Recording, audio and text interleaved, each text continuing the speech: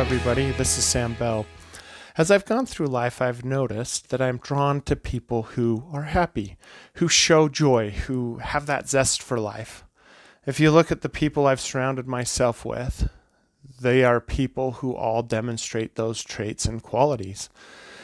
And as I've thought about that, I've realized that I'm not alone, that most people want to be around other people who are happy. In the people business, it's important that people want to work with you. And they will be more likely to want to work with you if you exude happiness. So what is the secret to being happy or joyful? Dr. Brené Brown is a research professor in social work and a best-selling author. You may have read some of her books. As a social scientist, she guessed or hypothesized that joyful people were grateful. Meaning, if you were happy, you had a reason to be grateful. She decided to go out and test that so that perhaps she could maybe write another book or do a podcast and set up an experiment to prove that happiness led to gratitude. She looked at 11,000 different data points and found that she was wrong. That's right, Dr. Brown guessed wrong.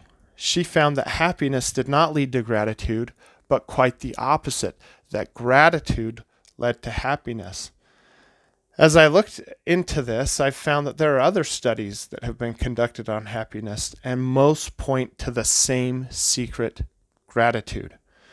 David Steindl-Rast is a Benedictine monk who has had the opportunity to dedicate most of his life to studying the interplay between happiness and gratitude. During a TED Talk, he summed up his research by saying, quote, "It is not happiness that makes us grateful. It is gratitude that makes us happy," end quote. If gratitude breeds happiness and happiness attracts people, then you must become grateful to attract people. How? Practicing gratitude is tangible. It's something that we can actually improve upon through things like journaling, writing down things that we're grateful for, verbally expressing gratitude regularly throughout the day, telling people why you're grateful for them, expressing it through prayer or meditation, putting it out there into the universe, why you're grateful, what you're grateful for, and continually having gratitude on your mind. And why does this work? The active practice of gratitude forces you to recognize the good in your life, to focus on the good, and to acknowledge it verbally or in writing. When you are focused on the good in life, you become joyful or happy because you don't have time to worry about the bad anymore.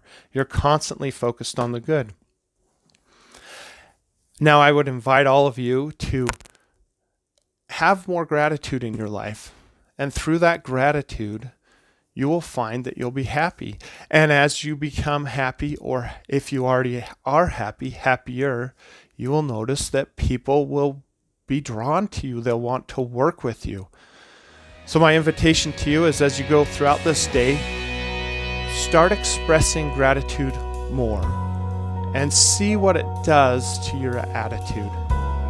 Thank you all for listening, and have a great day.